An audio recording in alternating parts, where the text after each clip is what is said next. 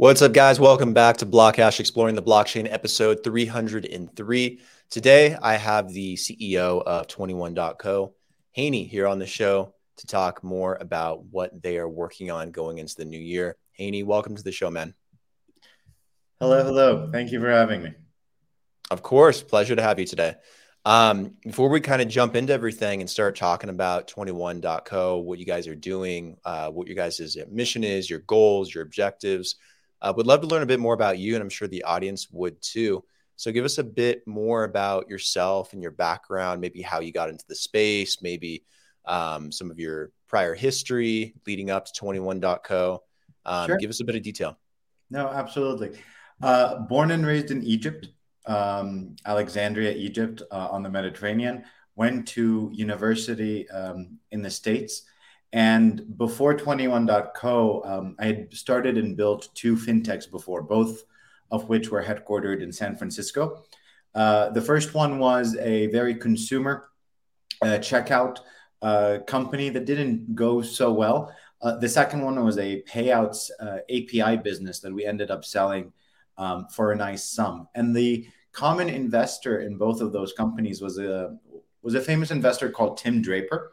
He was my lead investor in the previous two companies, and he's actually the person that is responsible for me learning more and discovering crypto, because I think back in 2011 or 2012, I was introduced to Bitcoin for the first time through a couple other companies he had introduced me to that he had also invested in. And I remember at this time getting a flash drive of $50 worth of Bitcoin, and there were 3 Bitcoins on it. And so it was about $15 or so a Bitcoin. So quite a while back. But this company would be, I think, my third in fintech. And previously, both other companies were in fintech as well. So that was a very easy way to discover and learn about crypto.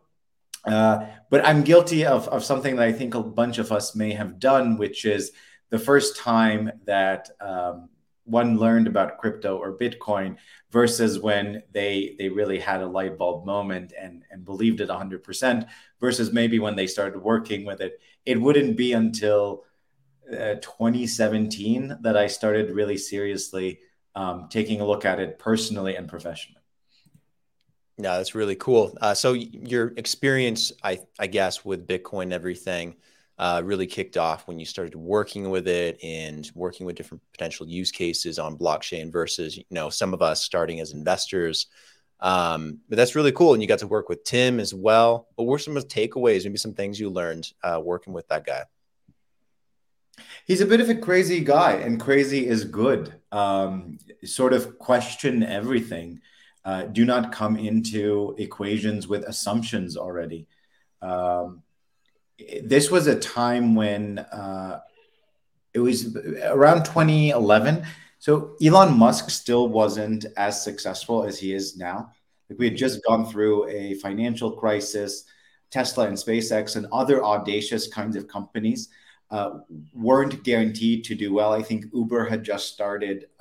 And a lot of it was just the ability and the freedom to think audaciously, the ability and the freedom to not take anything for granted in terms of assumptions, and to think about things from the very beginning in a first principles kind of approach. I think those were some of the biggest things that he was very passionate about.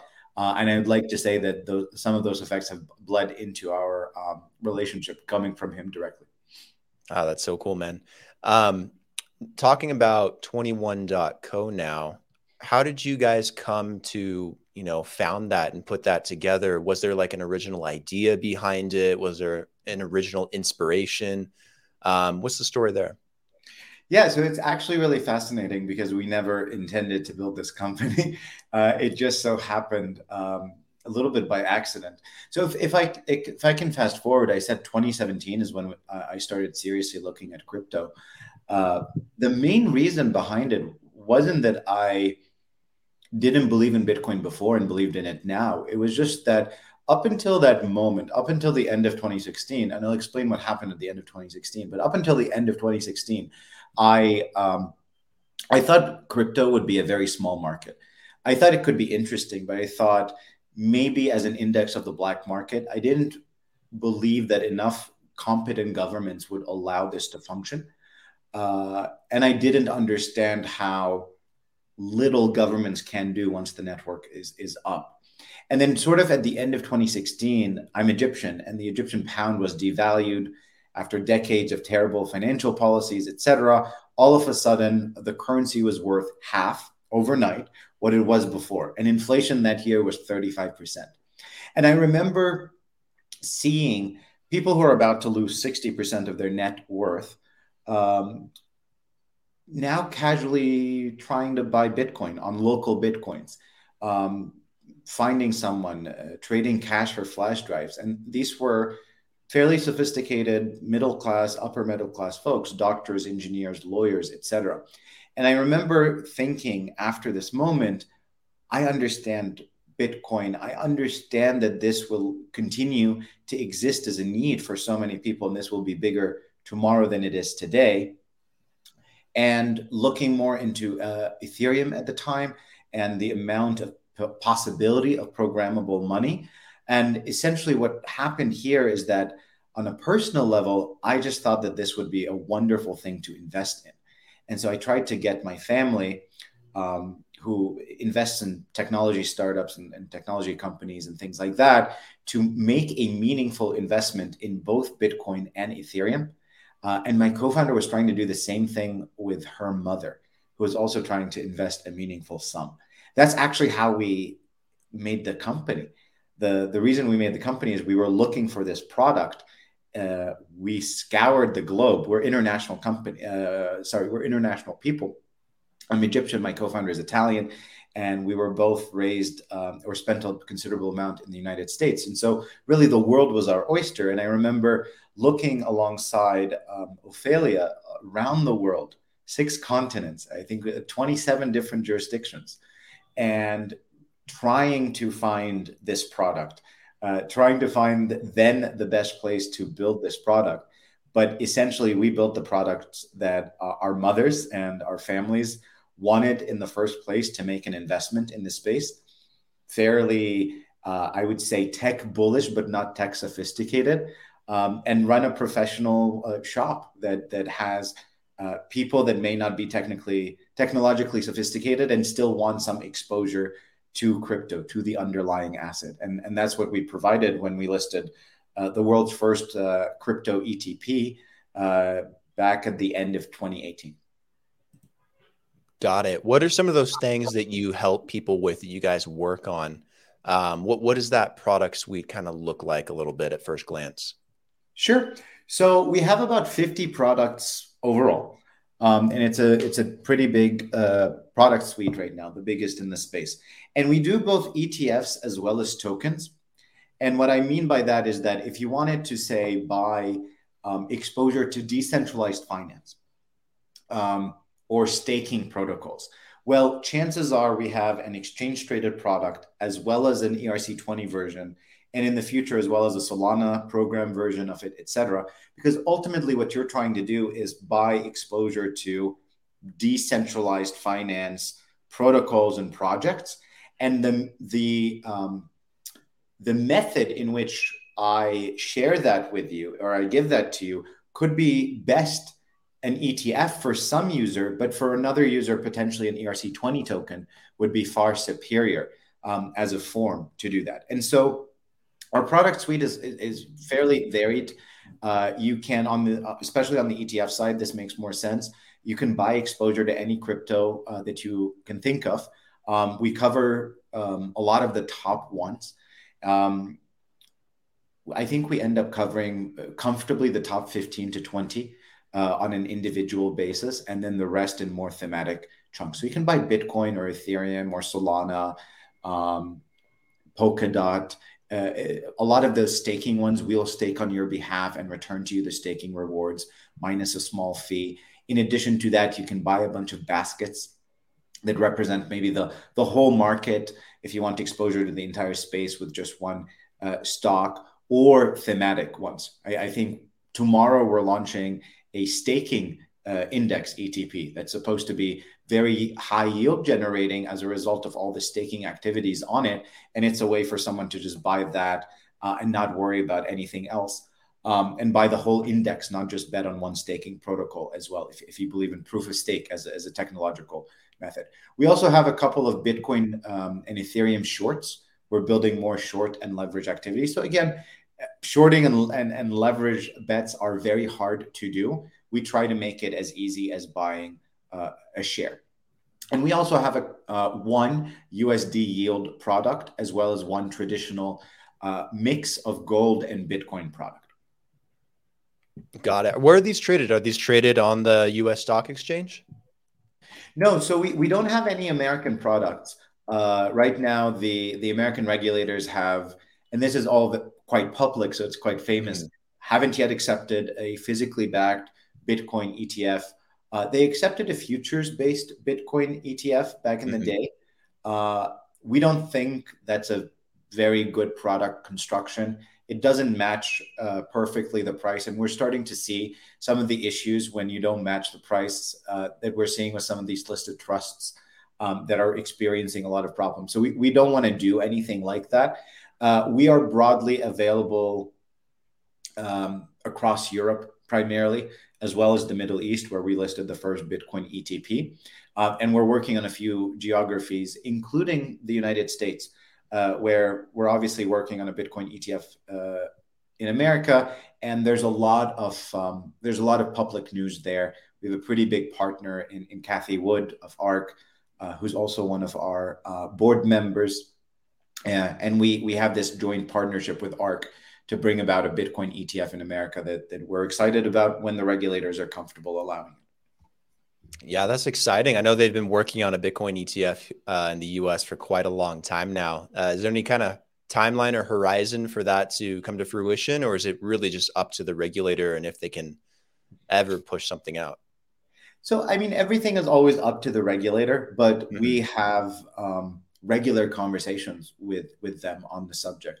There are some regulators. At this point, we're regulated by maybe a dozen national regulators, and we're trying to be regulated perhaps by another dozen, which is adding new geographies, new territories, et cetera. And so there are some regulators that we're speaking to on a weekly basis, others on a monthly basis. And what I have seen is that there's definitely a lot of buy-in across the globe from regulators looking to make this safer to invest in.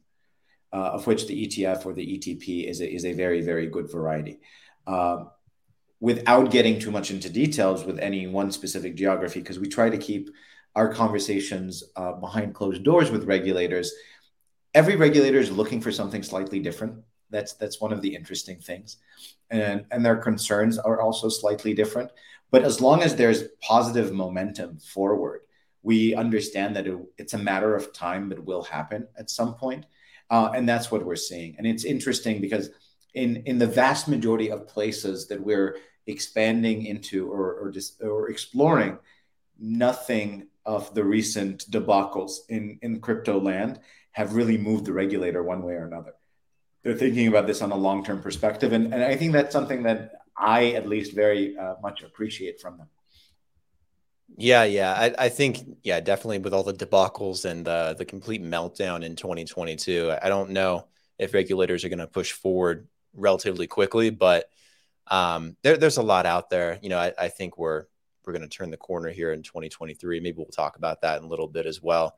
Sure. Maybe what some of that outlook looks like. I also, when I was digging into you guys, I noticed you guys had like a very specific crypto winter type product suite.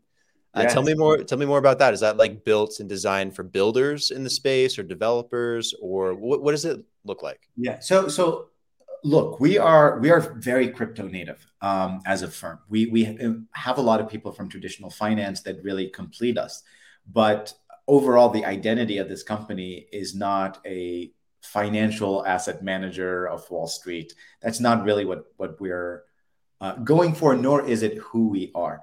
And so oftentimes we find that we are very big educators for our users, where these users, our customers, are constantly looking at us as the crypto experts here. And so we lead forward with research, which we provide for free on every asset that we cover that's in our products. We have provided in, I think, 6 or 7 different languages at this point. And then the other part of Crypto Winter is that most of our customers who came in the last couple of years have never experienced a crypto winter. It is really scary. If you think about what it took for you or I to be comfortable or more comfortable operating under the winters, it's a lot of experience, and it's a lot of, blood, sweat, and tears during some terrible times. And so we try to, in the same way on the research front, explain that this is a temporary situation. The underlying fundamentals are still there. Here's why the prices may be dropping. Here's why to be bullish on the future. In the same way, we try to make it as easy as possible with no excuses for people to invest in crypto.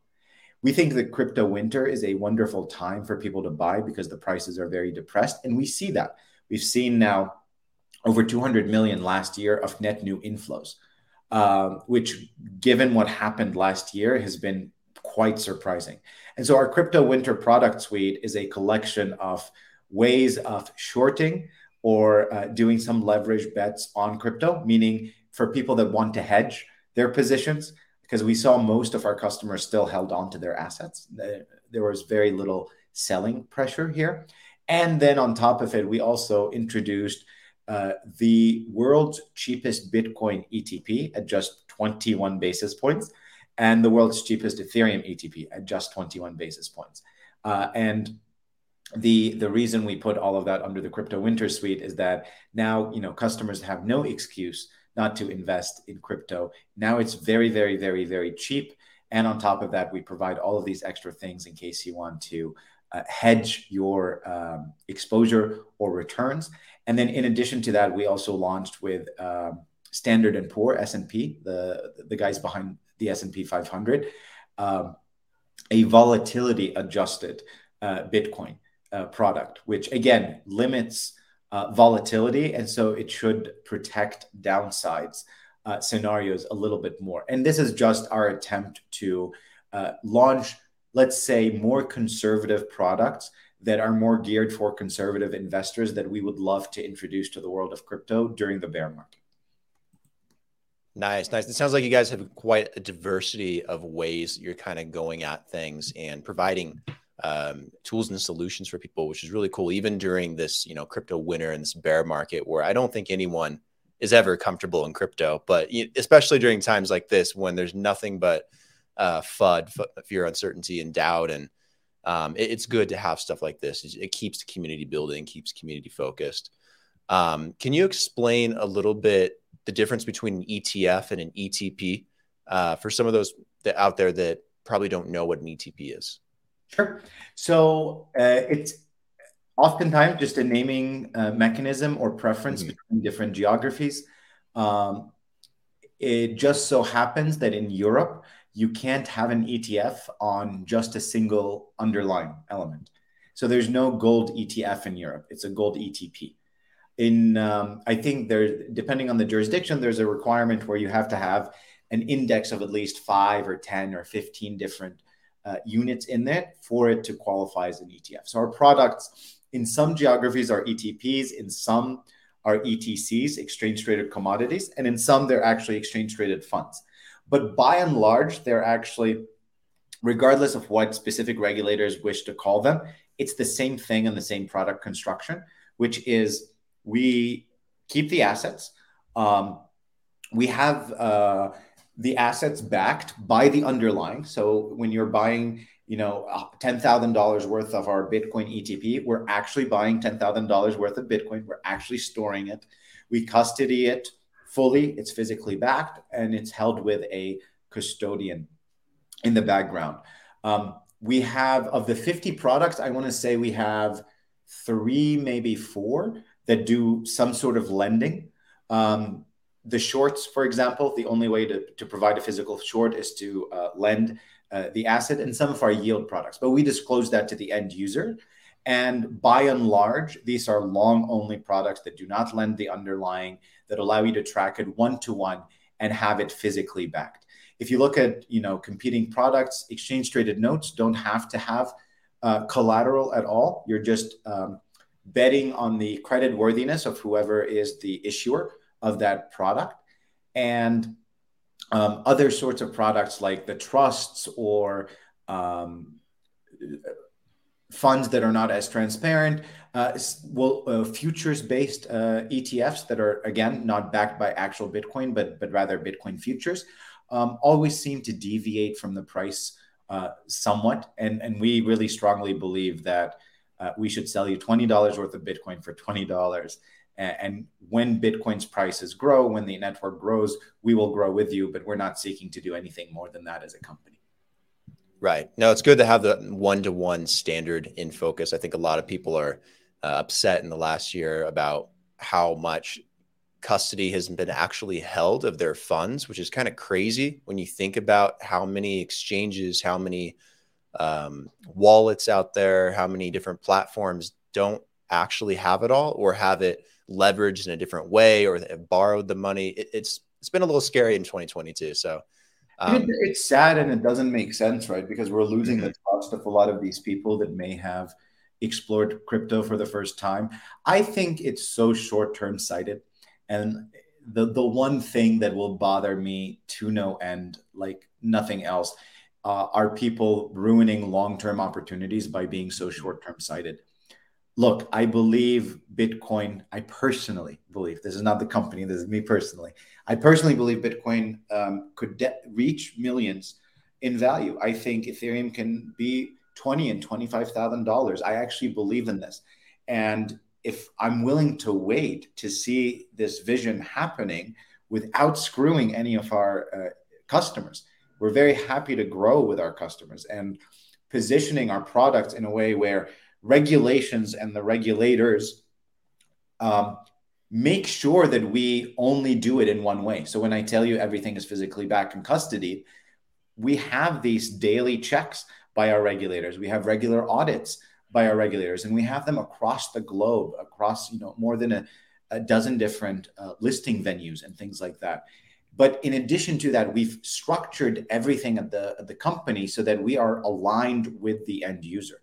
There is no scenario where the end user will lose money and somehow we make money. That's not how we philosophically think we should be aligned here.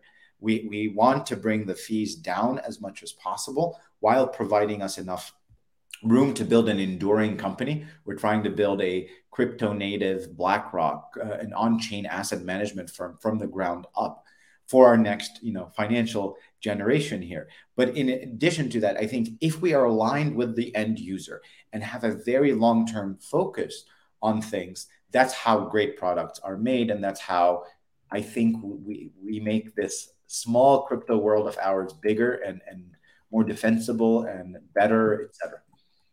Yeah, what's crazy about it when you think more deeply about it is this market has only really existed for like the better part of a decade. And there's no real law out there yet that has been passed, no legislation, nothing, official. There's regulators obviously that step in and do their best, but it isn't like a fully legitimized industry yet. And if you look at how well it is done in that period of time and how much money and capital is poured into this market, it should make anyone very excited about where it's going to go once that first bill gets passed. Once that first sovereign fund pours money in, once you have bilateral agreements with other countries with how to handle it. It's only exciting times going ahead, I think, in my opinion. And curious too, like from your point of view as well, maybe what you think this is going to look like, not just in 2023, but maybe a couple more years down the line. I think 2023 is going to be a long year. I think the truth is that no one knows, right? But we have these predictions based on what we see in front of us, and the situation does not look wonderful. If you think about it from a global macro perspective, because a lot of crypto is not a risk-free investment. It's like venture capital is not a risk-free investment. And if you think about risk assets in the global environment where we have high energy prices, high commodity prices, high food prices, inflation has issues, and the central banks are figuring out what to do there and how best to do it without prompting a recession, that by itself would make us pause a little bit.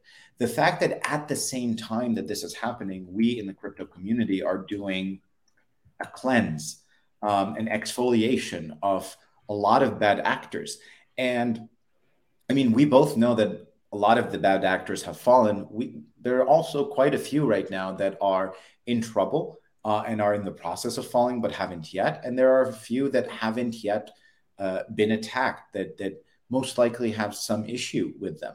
And I think we need to see that through, and we need to see that through as soon as possible. Now, in terms of the interest in the asset, I can give you some good positive signals, which is we have not seen too many people selling, even during the worst of the worst. We had the world's largest Luna ETP, and we saw the value of that go down to zero very, very, very quickly. And again, we did not see people in the face of that sell. People held.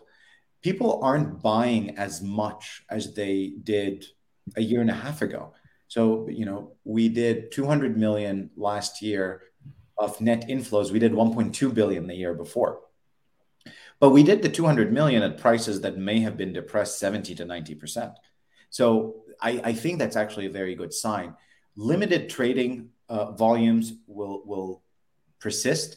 I think people are still scared and they don't know where this will end, and they're still waiting, but people are ready to allocate. And I can tell you that on a big institutional investor, the kinds of people who will allocate 8 and 9 figures, we've had a bunch of conversations that are still ongoing. These things take time, sometimes 6 to 12 months, to fully convince them and to see them make the allocation.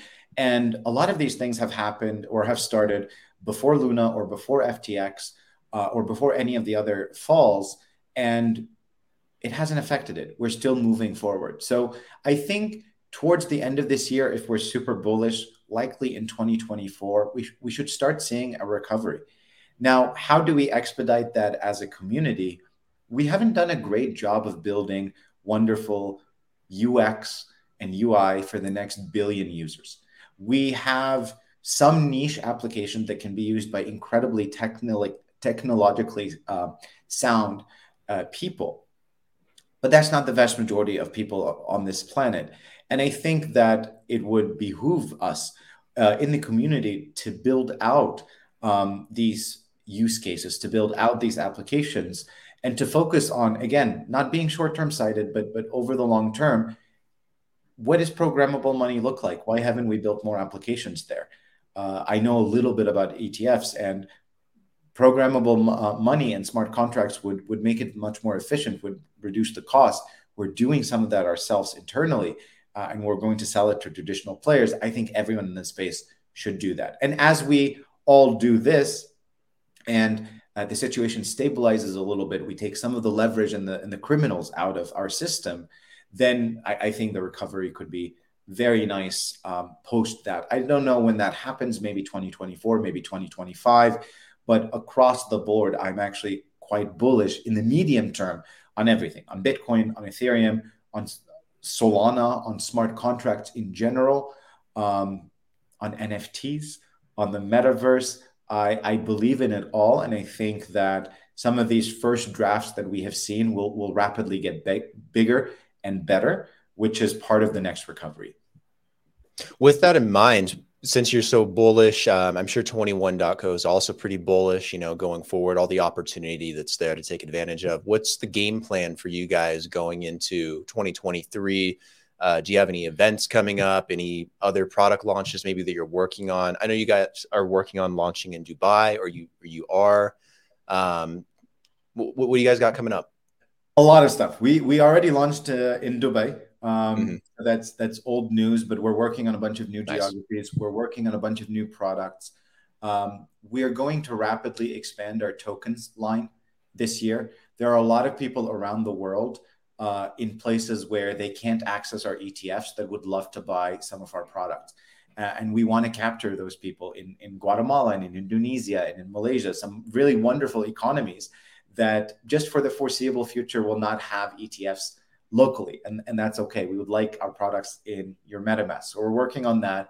We're working on expansions overall. And very much behind the scenes, but we're trying to be a good force for crypto in this cleanse that we are going through. We are crypto's largest ETF issuer. We launched the first one. We've been regulated from day one. We're a pretty large company with a lot of resources and experience.